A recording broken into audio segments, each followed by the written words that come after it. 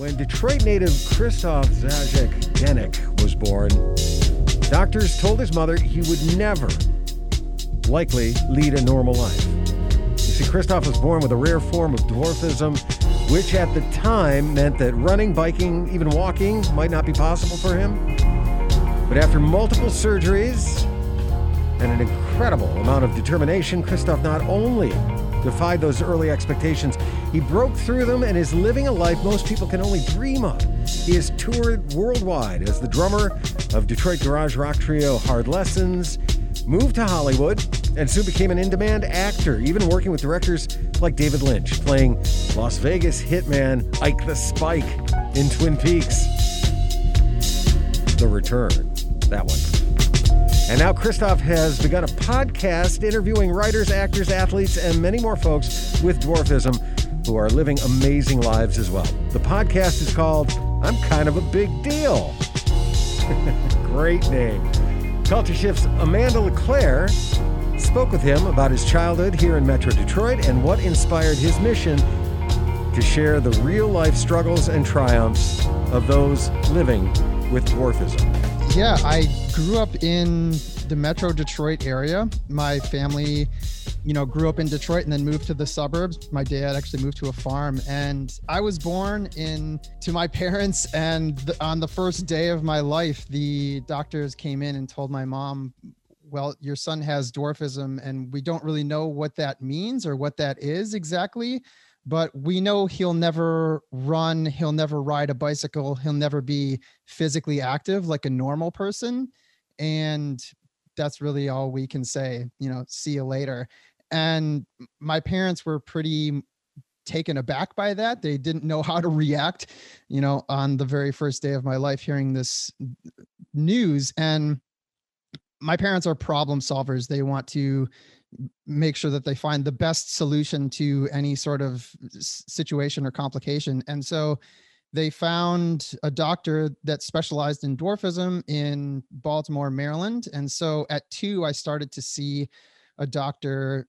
He basically set up a plan for my life in surgeries per se, and, how to handle what the dwarfism was going to be throwing at me. So, it was, people have asked me, how did you accept that or get over it? And, I really didn't know anything else. And when you're a kid, anything that kind of comes to you, you're malleable, and you understand that whatever life you have is your life, and you just have to move forward with that. And so outside of that, I honestly lived a really normal life. I proved the doctors wrong that came in and said, this isn't going to happen. It actually happened. I, got super muddy in puddles. I would ride my bike on trails. I would come home late at night, which was probably 8:30 p.m. And my parents would be mad at me because I was going over curfew or something like that. But I was super active, and I skateboarded and went on hikes and rode my bike and went snowmobiling and cross-country skiing. And I did everything. I swam in the pool in the summer times.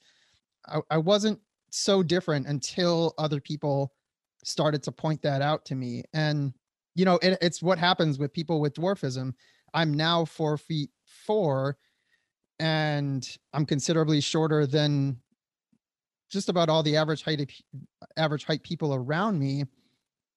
But as a kid, it's, you don't really understand why. And there's 2 different routes that you can go. Kids can just accept what is happening and say, okay, you're different, and that's cool. And then there's the other route of like, oh, I don't understand that. That's weird. I'm going to call you out about it, make fun of you, avoid you, crack jokes. And it took me a long time to really navigate that and feel out how to best handle that in my own life and in my own being. And I've realized that that's something that a lot of little people go through. It's a really difficult thing when everyone else around you is shooting up in height and you're staying the same size. This is maybe 6, 7, 8, 9, 10. That's when it becomes a realization that, oh, you're going to be different. And when everybody else is changing in the quote unquote normal ways, you're staying the same or possibly having complications. At that particular age too, that is the age when everybody starts becoming really, really self-aware and really aware of, their peers around them, when you're starting to hit puberty and people are changing at different rates. Yeah. So on top of that, with a physical deformity like that, it seems so compounded.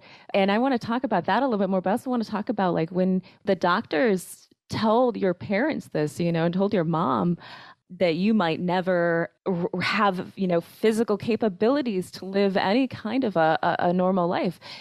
How have you talked to them about that? Like how she felt and what they were thinking when they were told that?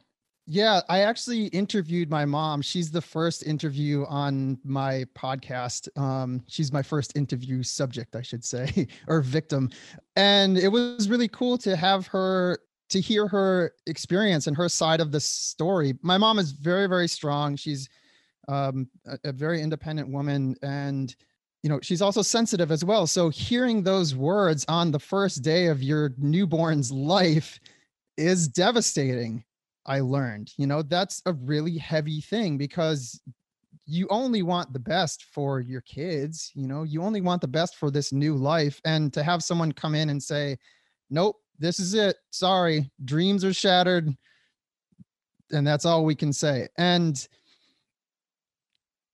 my parents didn't dwell on that. They just went into, let's fix this. This isn't going to be, this can't be the end all be all. There has to be another solution. And they sought that out. And I talk about dwarfism being a mixed bag, and also people with dwarfism having to grow up before everyone else. But I also think parents with kids of dwarfism, they have to grow up before everybody else too, because there's so much that is involved, medically, and that doesn't really, that doesn't even scratch the surface of the social implications of having shorter limbs or a body that looks differently than other people, that you're not expecting. You don't expect to see someone who's 4 feet tall in the grocery aisle, but it's something that you have to live through, and through those experiences, whether you handle them with grace right out of the gate, which I don't think any of us do, but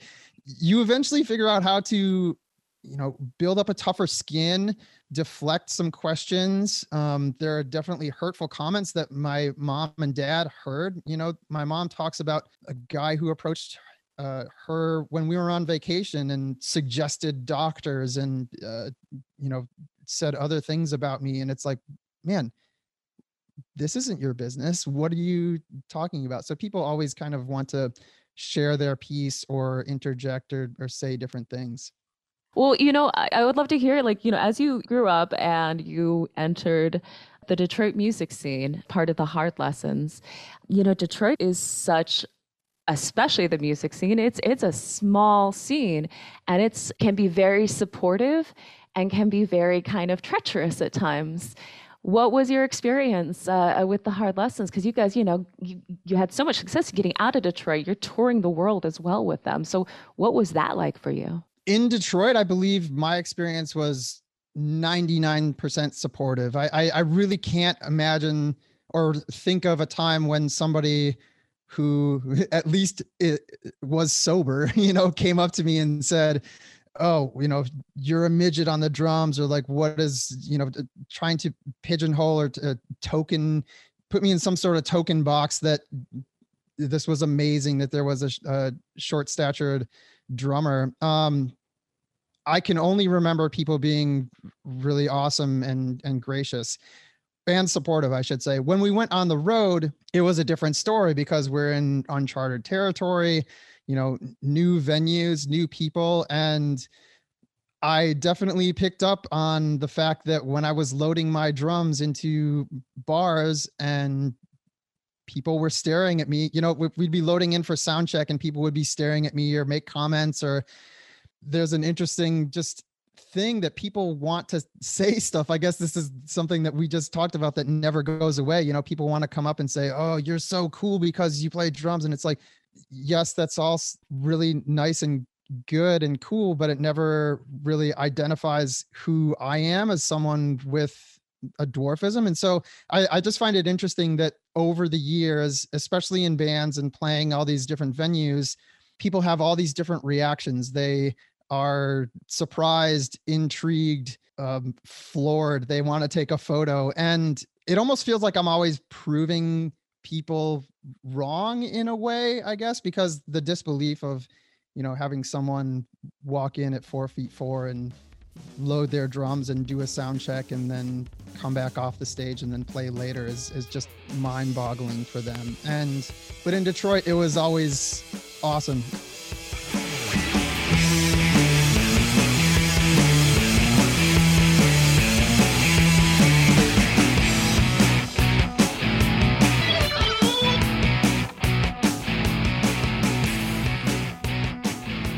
So let's talk about your move to LA. In the podcast, you talk about when you first went out there, your intention was to keep being involved with music. And then these acting gigs were just being thrown at you. I was batting them away with sticks. There were just so many of them. It was insane.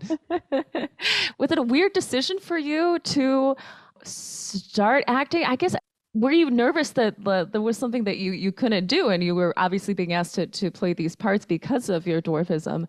Was there any issue for you where you're like, no, I don't want to be that visible? Or was it like why don't I try this out? Let's see where this goes. Yeah, it was a little bit of all of that, actually. I didn't get a job when I moved to LA. I like to hang myself off the cliff and see what happens. And I ended up getting an agent after a month of being in town, and they ended up getting me a job for 2 days on a television pilot, which I don't believe went anywhere. But I worked with 11 little people on this show. And at this time, I'm 30, and I literally have a relationship or have known one other little person in my life at 30 years old. That's another whole issue. I did not want to associate myself with any other little people. I was very awkward about that, which is interesting because I am a little person. But when I worked on this television pilot, that was the first time I was around other little people that I felt like I had something in common with, or we were both working in the entertainment industry, and that was cool to me. And there were cameras around. My degrees in film production and audio. And so I loved being around this whole new world of cameras and stuff. But when I left those work days, I left with the intention of, okay, that was cool. And I made, a couple $100 and I need that to survive, but let's go back to music. We need to go back and do, the auditions again and try to get back out on the road and be a sideman as a drummer. That's what I really wanted to do. About 3 months later, I got a call to be a stand-in for a CGI alien character on a movie that was shooting in New Mexico. Universal Pictures called me and they said, hey, we want to hire you for 3 months and, we'll pay you every day. And this is what the job is. And are you interested? And it took me a second to take this. I mean, anybody in their right mind would be, yeah, of course, let's do it. I'm 100% on board. Me, the stubborn person that I am, I was thinking, that's not music. What am I going to do? So I called a buddy of mine, Butch Norton, who's a very well-known drummer. He's played in a bunch of incredible bands like the Eels and Lucinda Williams. And I talked with him and I said, man, they called me for this gig and I don't know if I want to do it. And he basically lovingly said, are you stupid? Like, you need money and this is a gig and they're going to pay you for the summer. You better take it. LA is not going anywhere. You need to go. And that was the impetus for me taking these production gigs in a way. Like I needed to survive. And that whole summer changed my entire perspective and my career.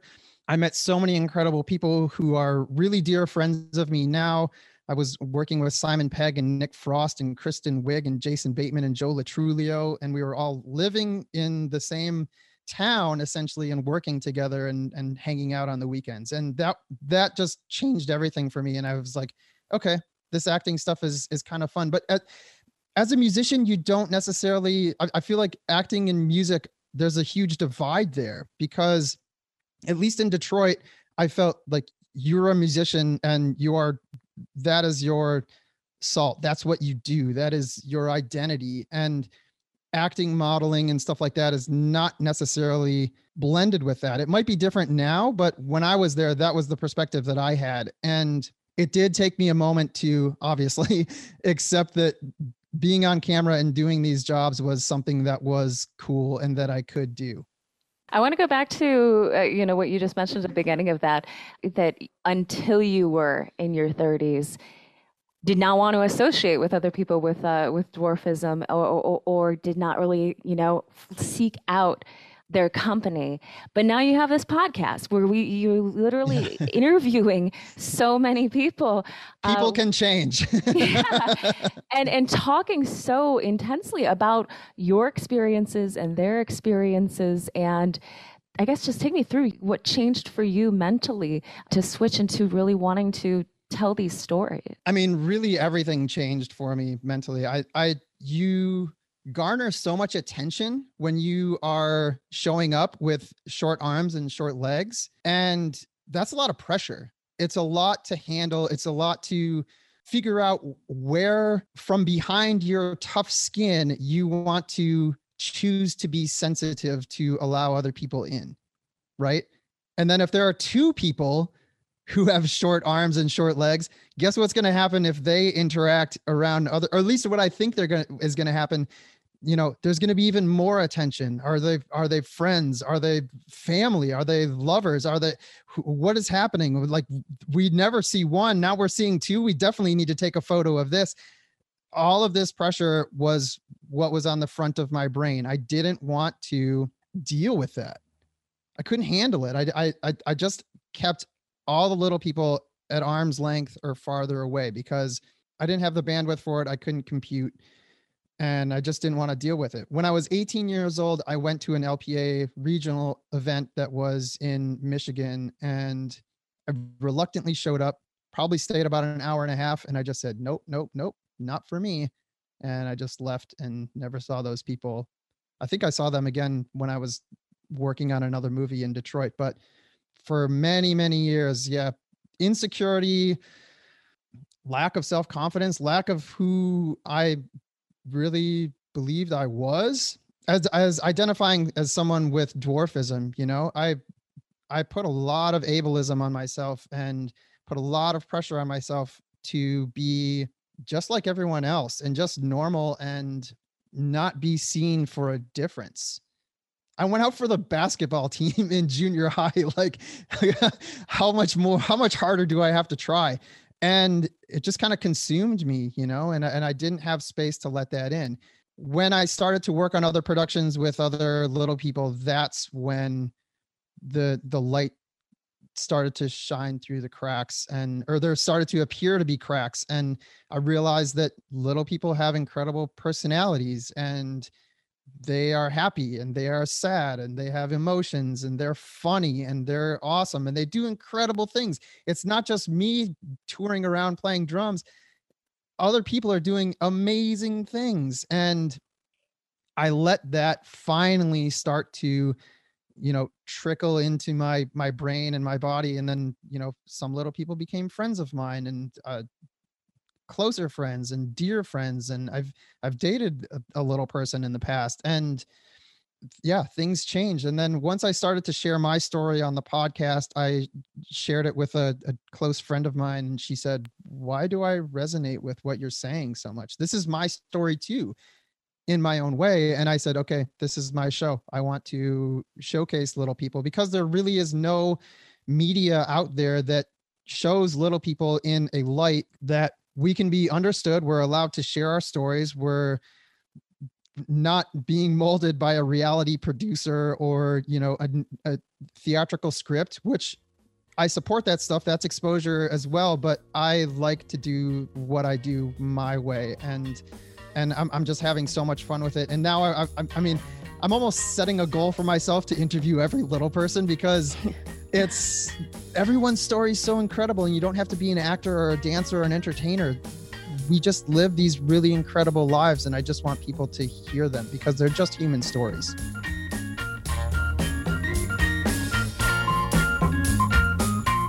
Very cool story out of the Motor City. You heard Detroit native Christophe Zajac-Denek. He is a musician, former drummer for the city's garage rock trio Hard Lessons. He's also an actor in Los Angeles, a surfer, stuntman, and now the host of a new podcast that interviews others with dwarfism about the incredible lives they lead, including Alexis Vassos, the first little person ever to appear in any commercial as a regular person. Wow. If that sounds a little unbelievable to you, well, it kind of is. And that commercial for Amazon only aired last year, 2020. Christophe's podcast is called I'm Kind of a Big Deal. It's available everywhere you get your podcasts. You can find a link for that at our Twitter page at DET Culture Shift. He spoke with Culture Shift's Amanda LeClaire, and you can find the full interview online where they discuss his experience working in Hollywood. That'll be up a little bit later today at WDET.org.